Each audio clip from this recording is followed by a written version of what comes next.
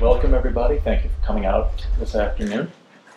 Those of you who aren't familiar with IWP, we are an independent graduate school of statecraft and national security. We have 5 master's degrees, 18 graduate certificates, a doctoral program, as well as courses on cyber intelligence and cyber statecraft. So if you have any questions about any of those programs, feel free to grab me or any of the staff after the lecture today. It is my great pleasure to introduce Dr. Sara Vakhshouri for the lecture here this afternoon. Dr. Vakhshouri is the founder and president of SVB Energy International, which is a strategic energy consulting firm that has offices in Washington and in Dubai. She has over 2 decades of experience working in the energy industry, with extensive experience in global energy markets, energy security, and geopolitical risk, and has consulted numerous public and private sector energy firms and policy leaders. She has published articles in countless journals, including The Economist, Middle East Economic Survey, and Oil and Gas Journal. She's been the keynote speaker at many, many conferences around the world. She's quoted frequently on Bloomberg, the BBC, the Financial Times, which I think she was quoted today, is that right? Putting you on the spot here. As well as Reuters, Financial Post, Wall Street Journal, Voice of America. She's the author of Marketing and Sale of Iranian Export Crude since the Islamic Revolution, and has contributed chapters to many books and energy reports. She holds a PhD in energy security and Middle East studies. She has an MA in business management and another MA in international relations. I don't know how you have time to do all of that. She was also Senior Energy Fellow at the Atlantic Council and was also at the Oxford Institute of Energy Studies.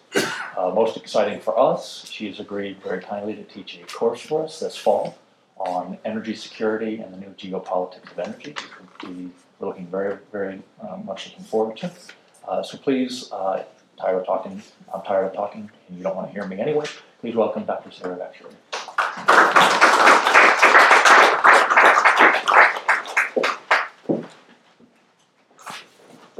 Thank you for the kind introduction. It's a pleasure for me to be here, and I thank the Institute of World Politics to organizing and having this event. I'm also very excited to teach this semester, so I was thinking to start with the map of road for myself when I was studying energy security, and what I always look when I want to understand the energy security dynamics. So just simple, very simple consumers, producers, and energy companies. So it's very interesting that for the first time when the concept of energy security was evolved was when Winston Churchill decided just on the eve of the World War to switch the fuel of British Navy from the UK and Wales coal to the oil that was coming from Persia, or Iran, Persia at that time.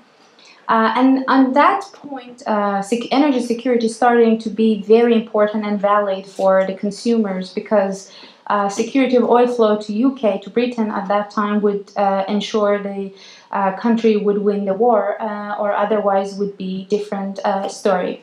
And Winston Churchill's answer to security of energy was the security of energy only relies in variety and variety alone.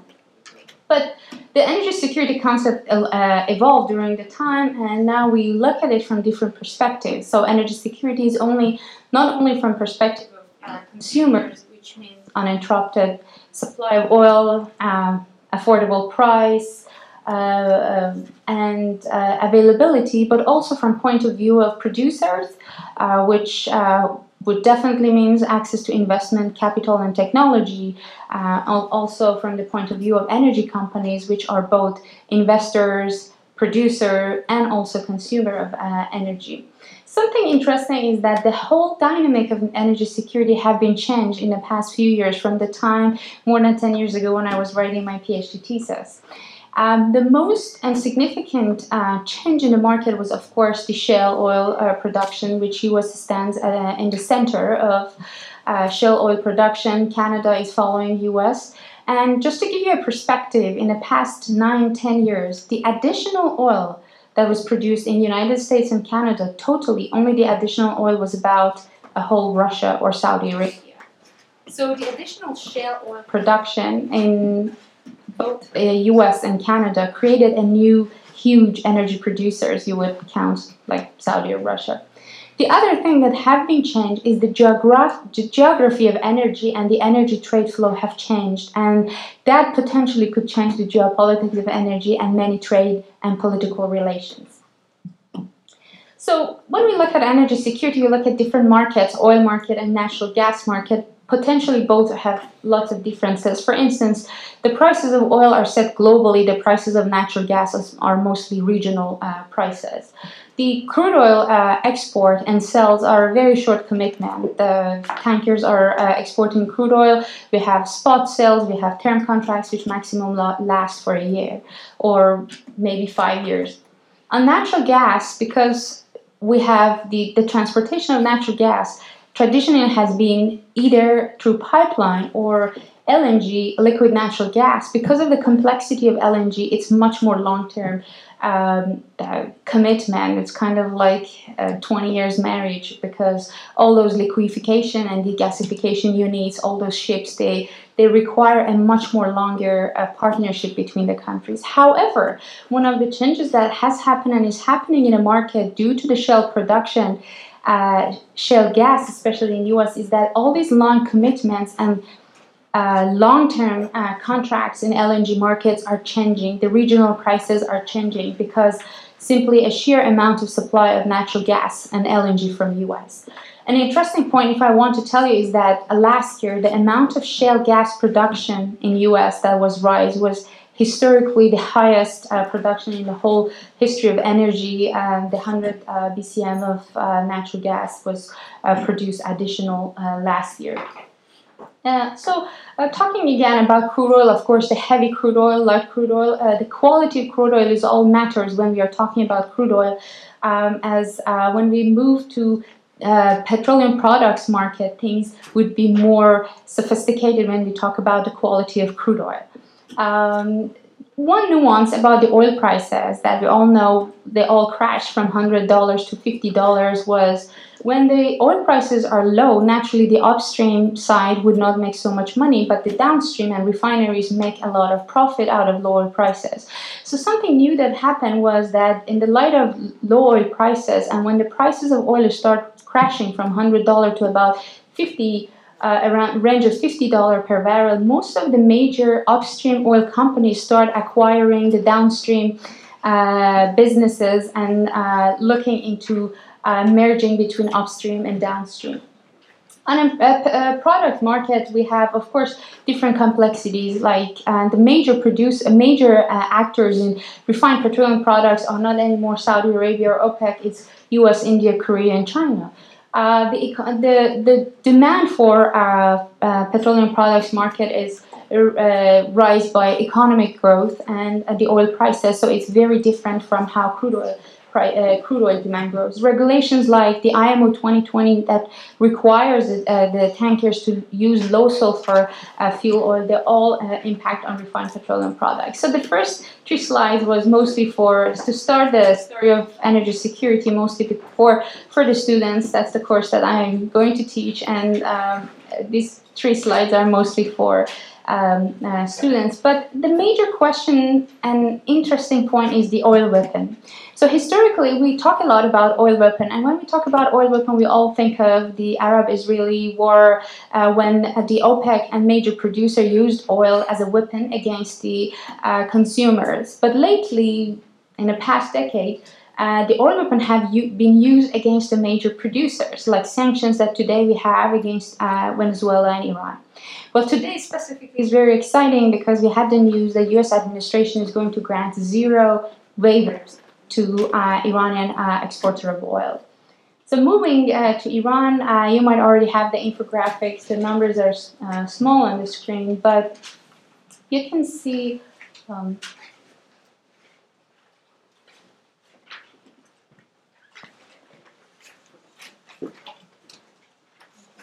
So on the right side and right top, you can see how Iran's oil production and export has been declining since May. In May 2018, President Trump announced the sanctions on Iran. The big fall on the right side on your graphs, if you're having that, started. The major fall on the graph starts in August, and the oil export sanctions did not go into complete effect until November. But the August was a critical point because the first round of sanctions, which were targeting insurance and delivery of Iranian oil, went into effect, and that had special consequences on Iranian oil delivery to its customers, and Iran had to rely mostly on its own energy tanker fleet to supply its oil. Talking about Iranian oil sanctions, the thing is that the sanctions on Iran is not a new phenomenon. They are used to the sanctions more than 50 years, almost 60 years. The first sanctions on Iran implemented when Iran nationalized its oil in 1951, and at that time the Anglo-Persian oil company, known as BP today, put a sanctions on Iran's oil production at that time that was exported to different countries. And Italian and Japanese companies were the first ones to sending new tankers to Iran and purchase Iranian oil. So at that time, Iran learned that if it had its own tanker fleet, it could take its oil to its customers. So every time Iran was under sanctions and pressures, obviously learned something new, a new lesson. Iranian Tanker Company, which today is carrying most of Iranian oil under the sanctions to its customers, the seed of that was set back in 1950s when Iran was sanctioned for the first time, and now is one of the major tanker companies in at least Middle East. So coming back to our curve, so we had the decline is starting in August, that the sanctions on insurance and transportation of Iranian oil went to effect. Then we have the biggest one, the reaching to the lowest level in around November. And November is when the sanctions went to effect. So like today, that everybody was surprised for the news of zero oil export waivers, despite the fact that U.S. administration's mantra from beginning was zero oil export, but everybody was surprised today. People keep being surprised, I think. So the reason for that is that market was expecting that we are going to have at least a minimum export of Iranian oil in May. If you look at the middle major table, on the right side, we have our scenarios for Iranian oil export in May and after that. So we were anticipating that most likely China, India, and Turkey would receive some sort of waivers. And if only these three countries receive waivers, Iranian oil export in May and for the next 180 days after that would remain around 470 to 500,000 barrels on the minimum levels. Then we were having scenarios that China and South Korea, Japan and South Korea would also granted waivers, and in that scenario, our number of export would reach about to 600 to 800,000 barrels per day. We were expecting, and still we are expecting, that a minimum amount of Iranian oil export to flow, about 400 to 500,000 barrels per day, for different reasons. The main reason is security of supply. Iranian many times threatened that if they cannot export any oil, they're going to close the Strait of Hormuz. Is this the empty threat or not? So far, historically, Iranian never closed the Strait of Hormuz, but we don't have a historical event that Iran was not able to export a single drop of oil.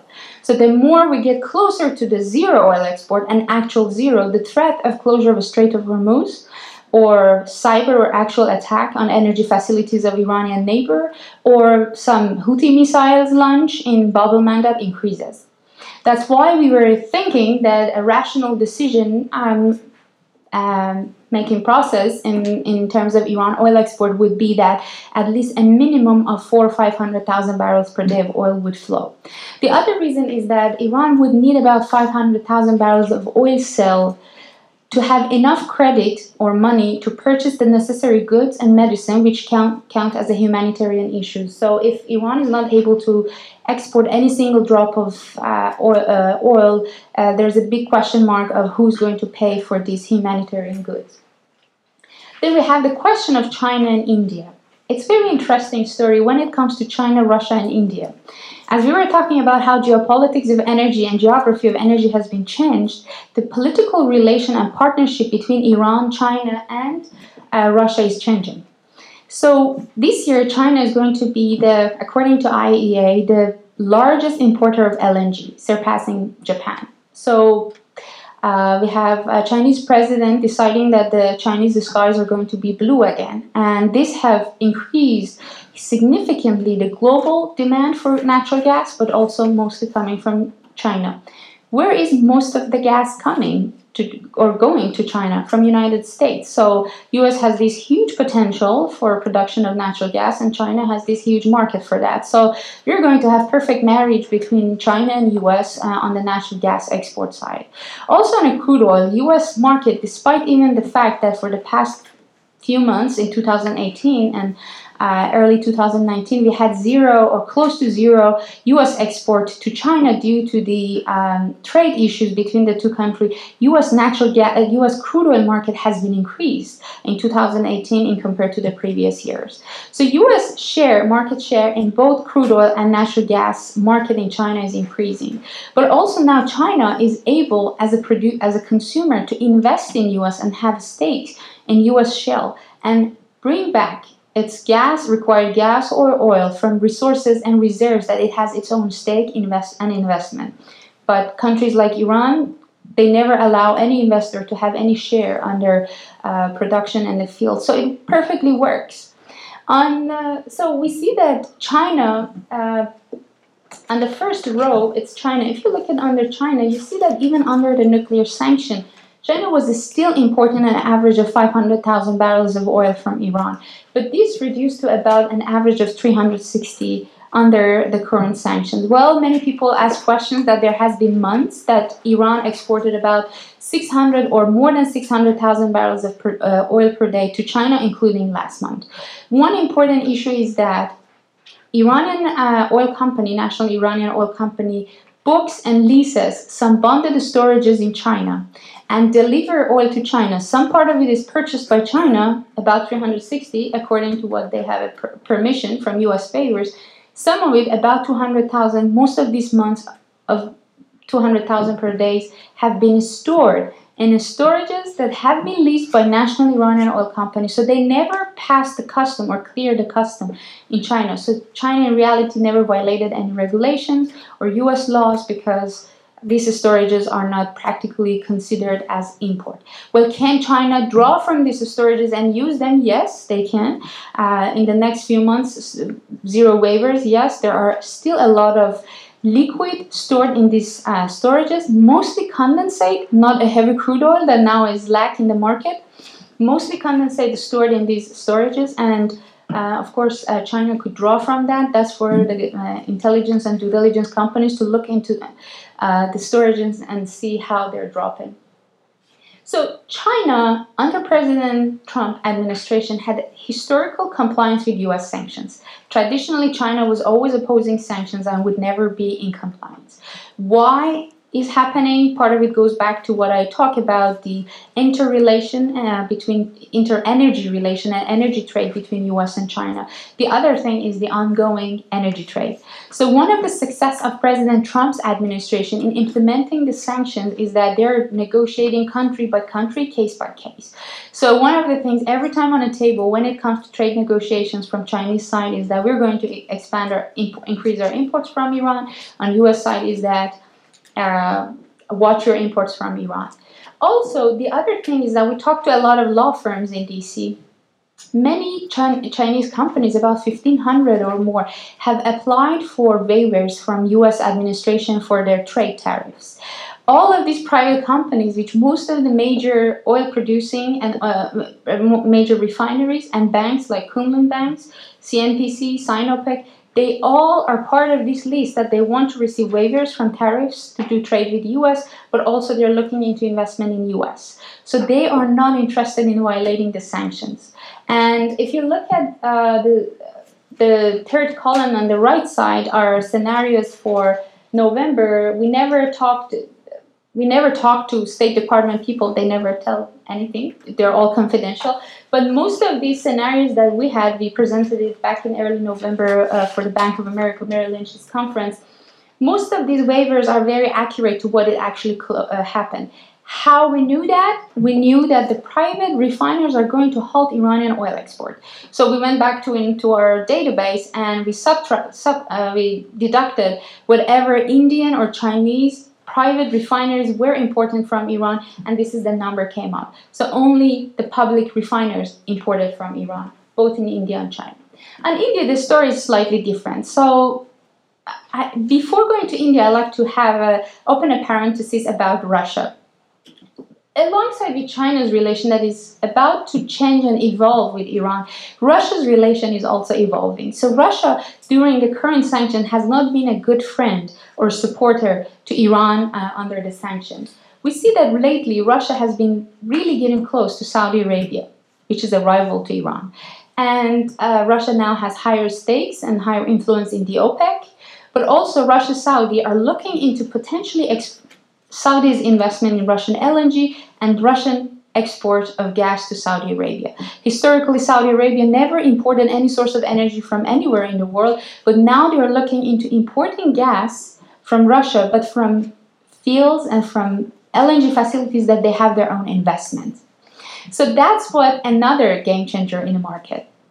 Iran's not only crude oil of Iran was reduced significantly. Iran could not export any LPG for the past few months. And we talked to a lot of Japanese trading company and we asked them, why are you not buying Iranian LPG? They're offering lots of discount. And the response to us is that Iranians are not interested in business. And we asked them, aren't they offering you discount? They're like, Iranians are not interested in business. Because Iranians are not offering long-term stake, long-term shares, or long-term deals to Japanese or to other traders that are purchasing Iranian oil or production refined products. And now companies that like Japan that are major importers of, let's say, LPG, they are importing LPG from other sources in the world that they have their own investments. It's more secure. And also they're benefiting from both pots. They're both producers, have shares in the production, but also consumers. So this is something that Iran really missed in the game. So Russia has not been really a good supporter. Iran and Russia has signed a deal for swapping Iranian oil. About 150,000 barrels of oil. Iranians were hoping that Russian would buy this oil from them and somehow sell some of the other oil, so would help them to swap this oil. This never happened. We talked to some of the Russian officials. We don't think, and they're confident at least until today, that they're not going to enter this swap deal because obviously they don't see enough profit to engage in a swap deal with Iran in return for further U.S. sanctions or further conflict with Iran. So again, goes back to the question of profitability. It's not really profitable for Russia to do such business with Iran. Now on India is a totally different story. India now has investment and presence in one of the ports in Iran called Chabahar. They have investment in Chabahar and they have done lots of engagement. This is strategically very important for India because it counters China's presence in the Gwadar port in Pakistan. So China has been expanding its military, its economic, trade, and developmental presence in Middle East, going all the way to Central Asia. And Iran and Chabahar port is this critical place that India could balance that power. But also, this is in same line with U.S. national security. Counterbalancing China's presence in Pakistan, having access to Central Asia through India, which is a good ally or a good friend for US, is critical for US national interest as well. And India did not kickstart their investment without a permission or consensus of US governments here in DC. So again, going back to the minimum export, we know that if India goes to zero oil imports from Iran, the first reaction of Iran to India would be, okay, you're out of Chabahar. And India, and again going back US, would not possibly on a rational decision-making process would want to lose this influence on Chabahar port. And this is something that India might lose. That's why, going back to minimum scenarios, we think, and we still think that there would be minimum amount of export is still going out of Iran, but obviously we could expect surprises. We have seen surprises before from the current administration, so we never could take the zero out of the scenarios still. I would like to stop here, and we'll be very happy to answer your questions. Yes, sir. Well, thank you so much for your interesting and thoughtful presentation. What is your outlook for the price of crude oil this summer at the end of the year, given the sanctions on Iran and Venezuela, turmoil in Libya, possible Iranian retaliation in the Straits of Hormuz or Bab el-Mandeb or elsewhere? That's a very good question, also hard to answer. We have different scenarios for that. So if we have a limited Iranian oil export of about 500,000 barrels per day, we know that OPEC in Russia would easily cover for this, so we won't have a significant drop of heavy crude oil, which these days we have due to Iran sanctions and Venezuela sanctions. So most of the experts and analysts looking into about $75 to $85 per barrel. But then if you have a zero Iran oil export, another consequence happens in the market, and that's the psychological factor. So not only the actual supply interruption, which President Trump's administration hopes that Saudi Arabia, Emirate, OPEC, Russia perhaps, and U.S. strategic petroleum reserves would cover for that, it had a psychological impact. Because if OPEC, most of OPEC spare capacity is used to cover for Iran, there's very little spare capacity left in the market for any potential or possible future interruption in the market. Putting that along with Iranian threat of interrupting the supply of global oil, either Strait of Hormuz or elsewhere in the world, that creates a significant uncertainty in the world. And this uncertainty of the supply interruption has an immediate impact on the paper market and oil stock market. And as you well know, everybody, the amount of trades in the paper market is way higher than actual physical trades. So that exaggerates the fear and the psychological impact in the market, and that could push up really the prices high. Yes? Could I build on that question? Sure. Presumably, people have done the same analysis you've done, people within the administration.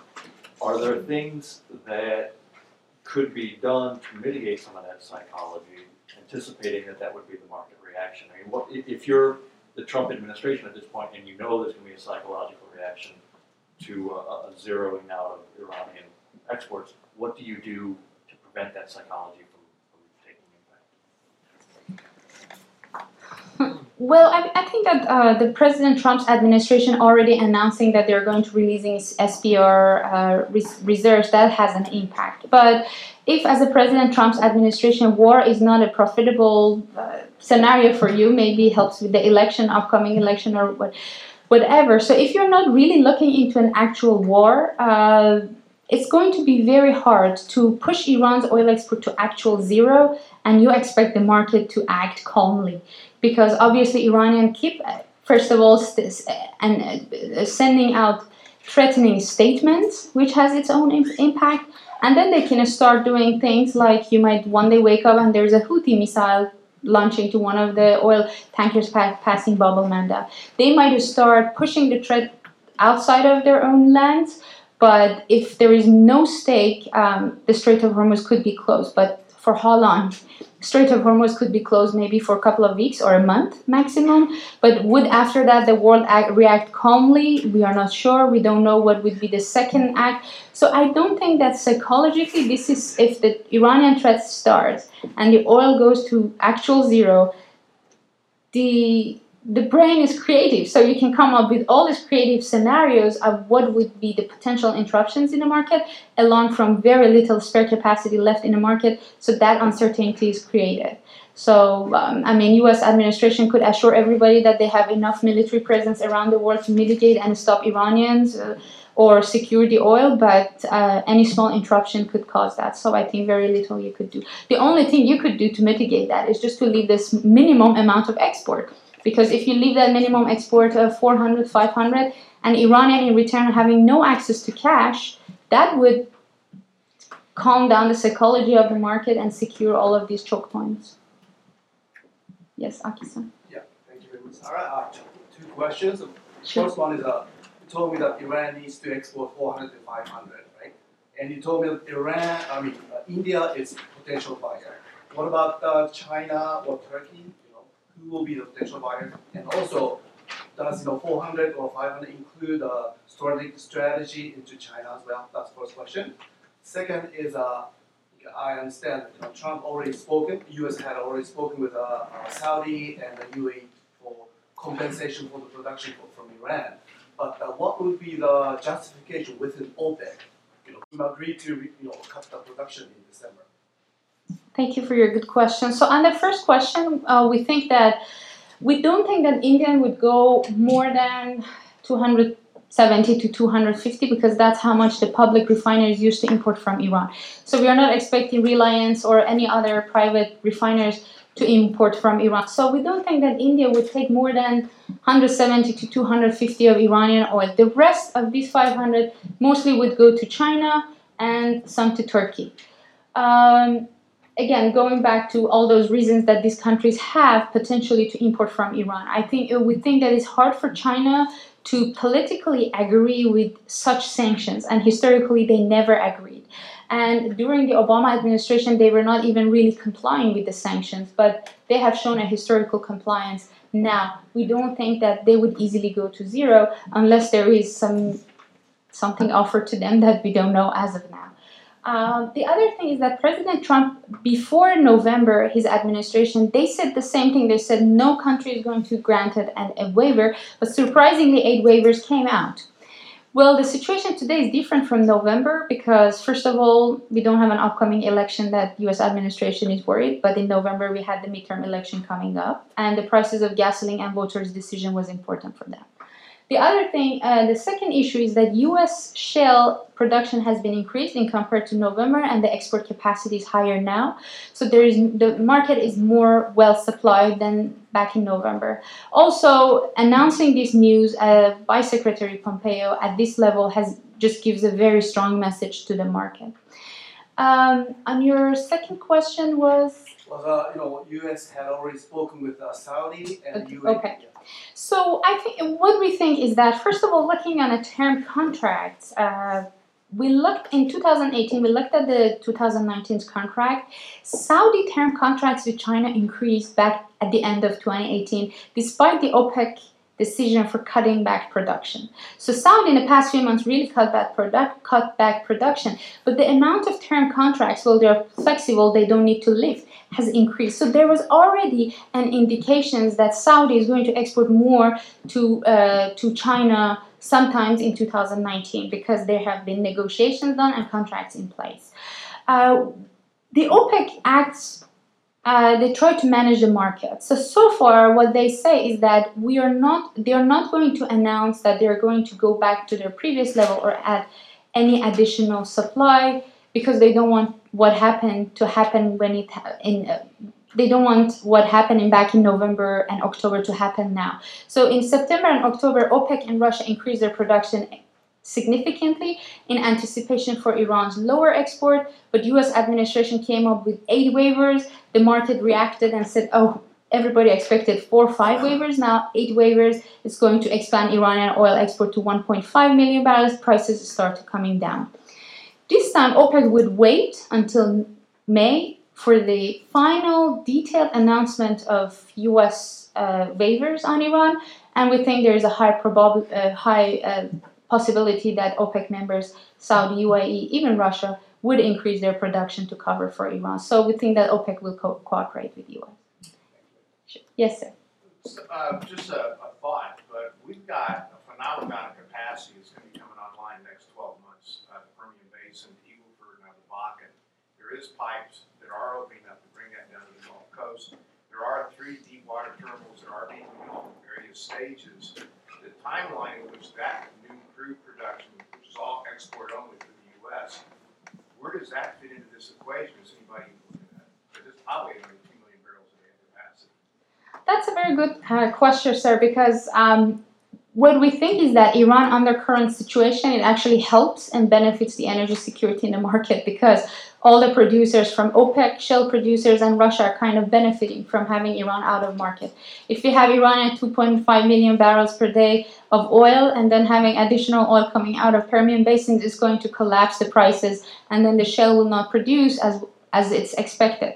So having Iran in this position, and again going back to the trade relation that Iran has and their approach to the trade negotiations with not only major Western companies, but even with the traditional Asian partners like Japan, like China, even with Russia, no one is really benefiting from the current terms of trade and investment in Iran. So that's why Iran is where it is now. But something that I would like to add to your point about US production is that most of these production that is coming out and through the shale are all light crude oil, and Iran is producing heavy crude oil. And having those sanctions on Venezuela, which no one knows when the government is going to collapse. I think when they implemented them, people were expecting maybe next Tuesday, but the government is still there. And those sanctions on Venezuela at least are cutting about 500,000 barrels per day of heavy crude oil. Iranian crude oil already is down to 1 million barrels per day, 1.1 from 2.5. So about 1.4 is already cut, another heavy crude oil. So we already have close to 2 million barrels per day of lower heavy crude oil. And having that 2 point, which kind of equals what you were saying, crude oil, it's all light. And US refineries are among those refineries in the world that, first of all, they really are attracted and they really like that heavy crude oil. Then we have refineries in China and around the world. Having the IMO regulation coming up, there might be lower appetite, higher appetite. There's lots of different analysis on how the crude mix would change in the refiners, but still we need heavy crude oil. And unless OPEC steps in the market to cover for Iran and Russia, we don't have enough or we won't have heavy crude from US. So that will all change the trade flow and geography of flow of oil, of course, in the market. But still, market needs to have some comfort for having some heavy crude oil spare capacity in the market. But your point is very relevant. So on an overall oil supply, the market will be well supplied by end of this year from what we have today and what we had back in November. Yes, sir. Hi. What are your thoughts on how this affects the dynamics of sanctions on Venezuela and Russia going forward? So the sanctions on Venezuela, the sanctions are designed in a way that oil can be exported, but the payment cannot be done.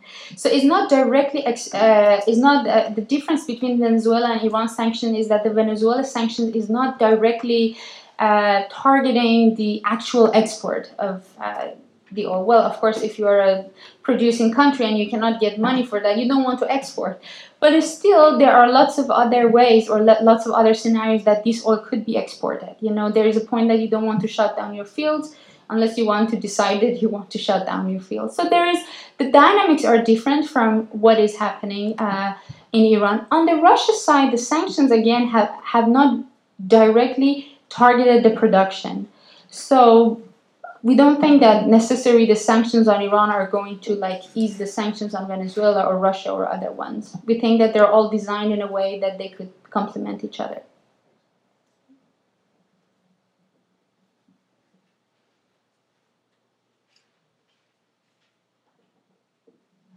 Yes. Yeah, I have one more question.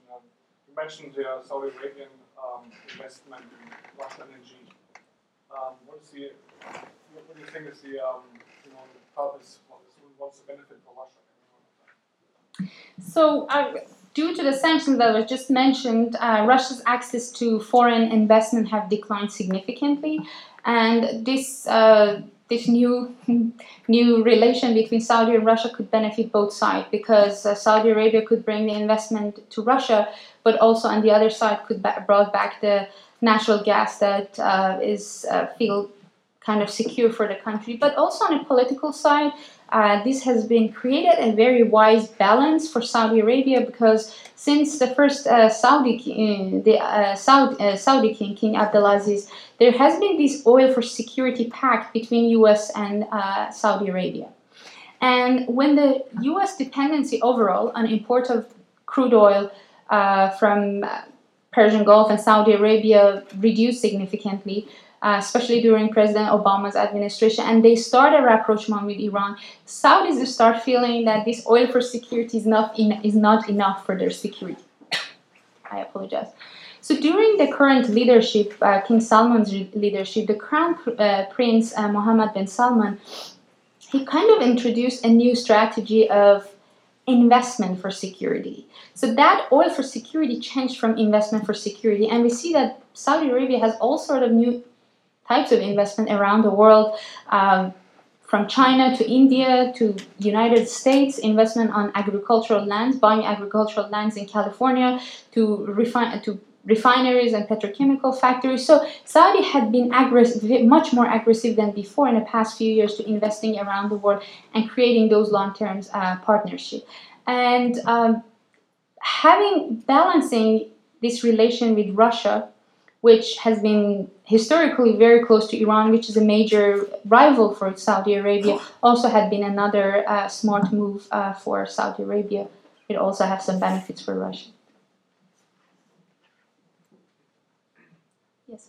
I'm wondering about the demand for the heavy crude oil with the IMO changes and China looking to more natural gas. Is demand for it decreasing as well?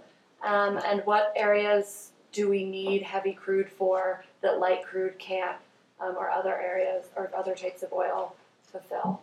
So heavy crude oil has been, and especially with the IMO regulation, is going to be very profitable to process for the major high-tech refineries in a major playing countries like United States, China, Korea, because these refineries, even in India, are set in a way that they are able to refine a heavy crude oil, which traditionally has been lower price than light crude oil, and produce more light distillates or more profitable distillates. So there are many people that are arguing for major refined petroleum products actors in the market and players. Still the heavy oil is important. But on overall oil demand, if your question is that now we're moving toward more natural gas, how much is oil would be still relevant? The answer is yes, because many people are arguing these days, are these new electric car would impact the demand for oil.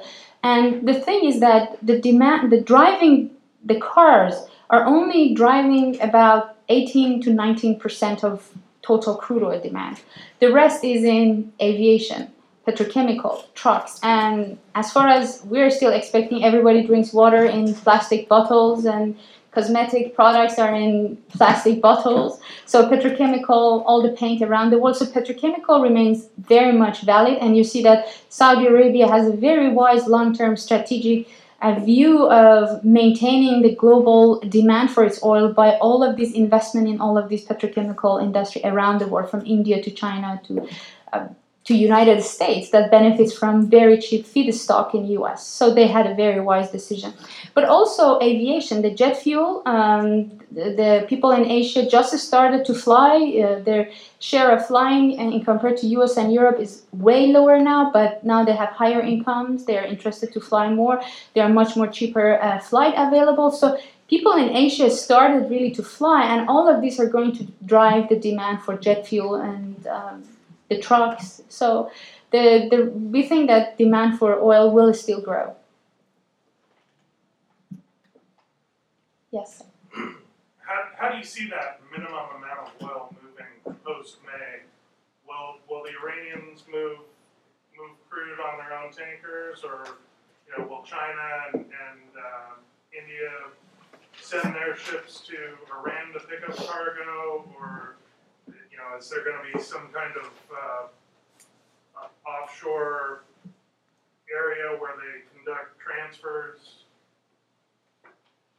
So this is a very good question. I'd like to go back to the November scenarios on the right column. You can see the November scenarios. So with the 8 waivers came, in our scenarios we described that we don't think that any oil is going to go to Greece or Italy.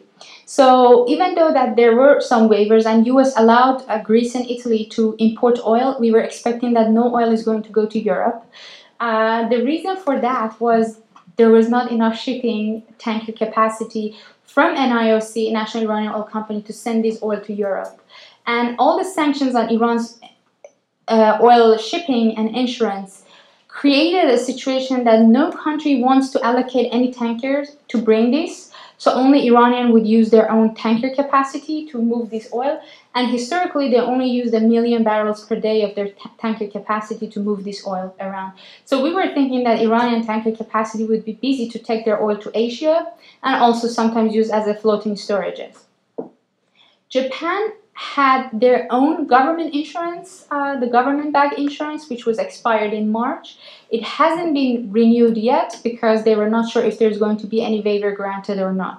If Japan somehow, miraculously, after today's statement, gets some sort of waivers to import Iranian oil, they might have some government-backed insurance to import Iranian oil on their own tankers, but otherwise, Iranian tanker fleets are moving all of this oil around the world.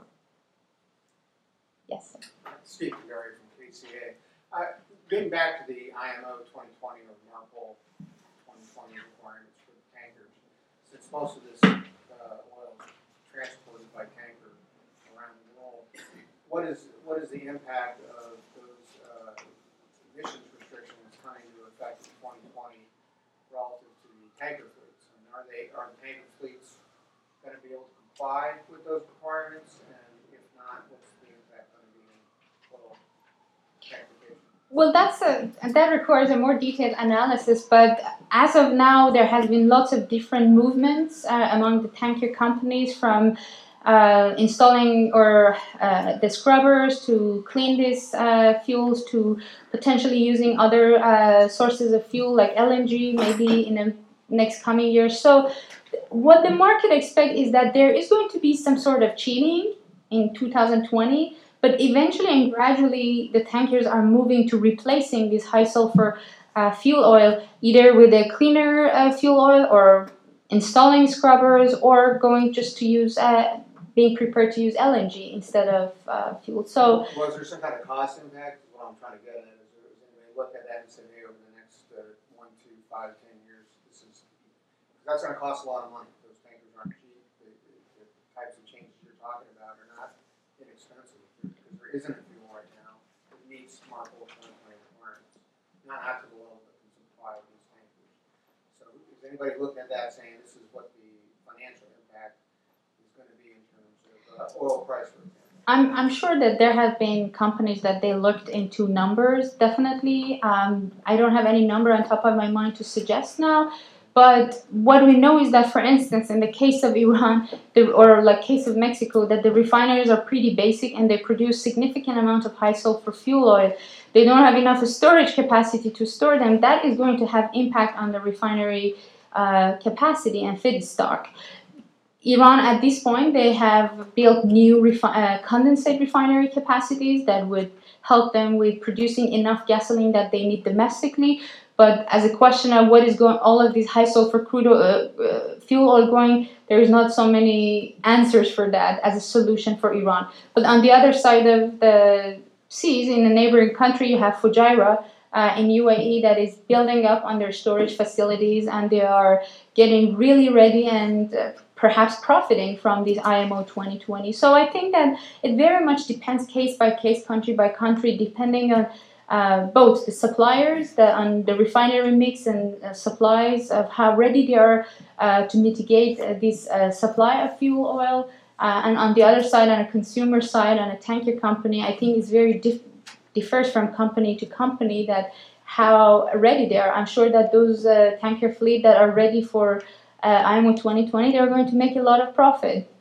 So, but I don't have any specific number in my mind to suggest.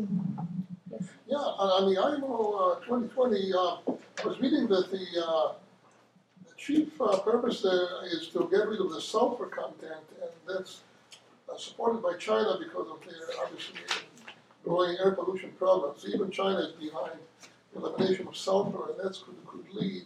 The analysis is calling from beginning September and going to March of next year. The margin, the refining margins of good refining companies could double and triple. I mean, they're going to make a bonanza, these refiners, because of the improving margins owing to that, resulting from that regulation. I have more question about Iran. Iran is denied its foreign exchange income. Are they supposed to roll over and play dead? Well, what are they going to do? They cannot buy the food, the medicine, all the other necessities of life. What, you cannot starve a country of 70, 80 million people. I mean, they're going to do something, right, about this. How are they going to retaliate? What are they going to do? Well, that's a big question, political question to be answered, because in the past few months, or since March, Iran was also flooded. So most of Iranian states are affected by massive flood that it was significant. There has been a lot of casualty and lots of cost for rebuilding all of these affected areas, but also many of the agricultural lands have been flooded. Many oil fields have been flooded in the southwestern part of Iran, and Iran's production has been cut due to the flood. Not significantly, about 20 to 40,000 barrels per day is estimate. So at this point, Iran, of course, needs to access to more fund. We don't see any way that they could have access to this fund. Their budget for 2019 is set for export of about 1.5 million barrels per day at the prices of $55. So even now, at the current level, their export is way lower than what it should be. The prices are obviously a bit higher, but it doesn't compensate.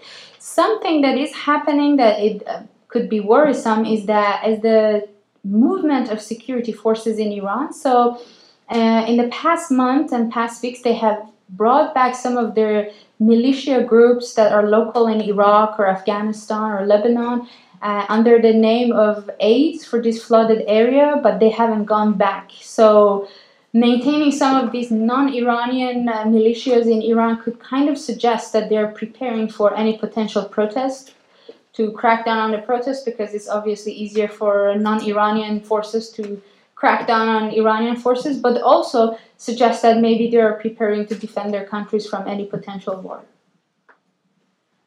Sort of following up on the gentleman's question there in the front row, what is the purpose of the American sanctions? What is the U.S. trying to do by implementing these sanctions? No, I'm not in a position to answer this question because obviously it's a question that U.S. administration should answer that. I think many people are wondering around the world what is exactly the end result or the goal to achieve, being achieved, but Iran's nuclear program and then the missile program and missile activity has been always being targeted and highlighted by US and some European country. You could say that this is the major factor, but this is a question that I cannot answer. Well, I mean, I don't know the answer specifically myself, but what I heard today when they were talking about the permissions being lifted or being restricted to 7 countries, no longer getting waivers. Ostensibly, the goal is to get Iran to reduce their support of terrorism outside of Iran and somehow renegotiate this nuclear posture deal. Any sense, if that's in fact sort of what's they're trying to do, get any sense in terms of if Iraq wants or Iran wants to get the oil turned back on, do they have any kind of hope of having either one of those happen? So, I mean, again, it's very hard to predict, but the general sense is that Iranians lost their trust in negotiating with US after the nuclear deal. So when US walks out of the nuclear deal, they kind of lost their trust in US, but they gradually lost their trust in Europe to be able to back them and support them, because European Union, they were very strong at the beginning when US administration or President Trump stepped out of JCPOA, but all of this support remained as a political rhetoric. It didn't go into much of a practical solution. European companies, all of them stopped importing any oil from Iran. They didn't help with any delivery of Iranian oil. They created the special vehicle, the special purpose vehicle, but we talked to all these French or Swiss or any European company, they're like, we're not going to use this because the moment we sell sugar to Iran, sugar, not oil, our bank will come and say, how did money come to your account? Did you do some business with Iran? Sorry, you're not interested in doing business with us. so simple. So they don't want to lose their financial support. Your U.S. Pension fund companies, they went to European companies and firms. They told them that if you do any business with Iran, we pull out our investment and stakes. So there's no business, and they lost their trust in Europe too. So they know that if there's any other negotiations, they kind of expect that they only have to give up more, like maybe Libya at some point, and then just being naked and being attacked is much easier.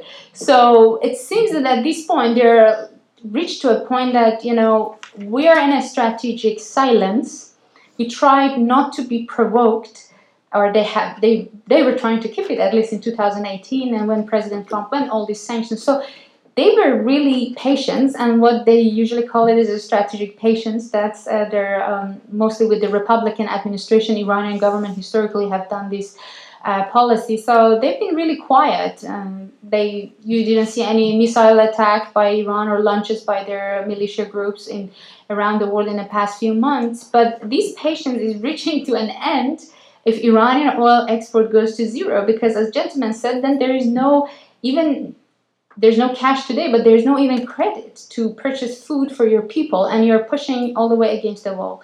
So, I mean, there might be some negotiations happening by some maybe fractions of government that are interested to survive or lead some group of people that are having some grievances to create a new country, political system.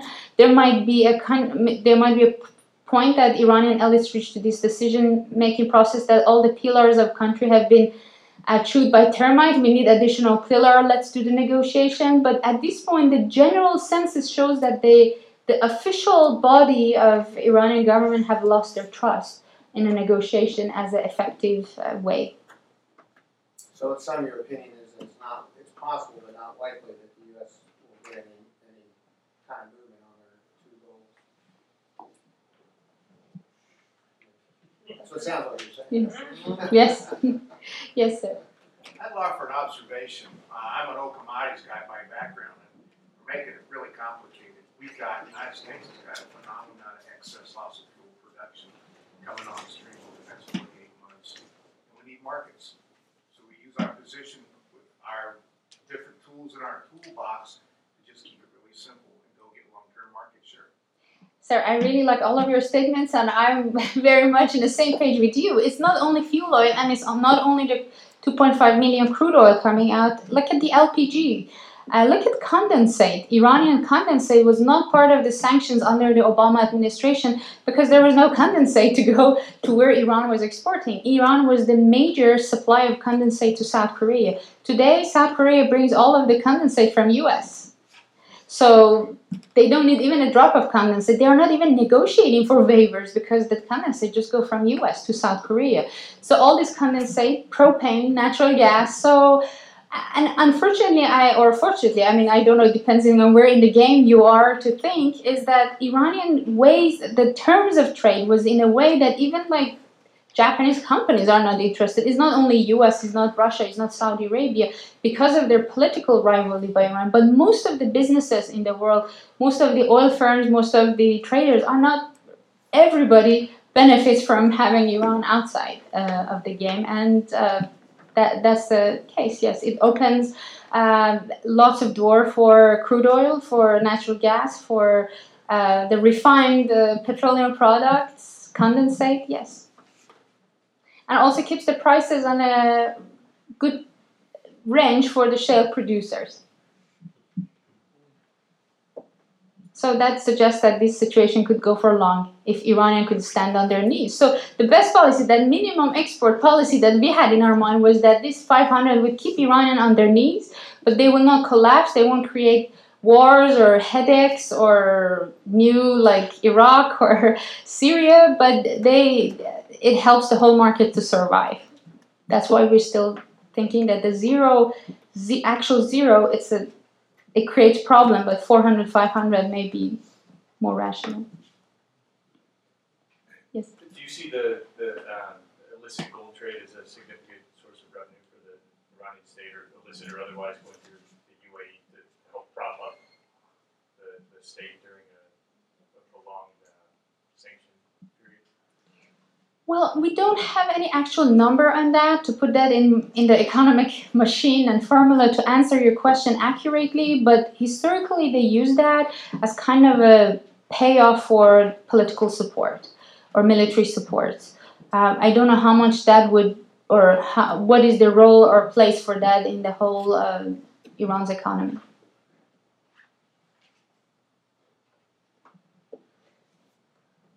Well, thank you so much for listening and for all of the questions.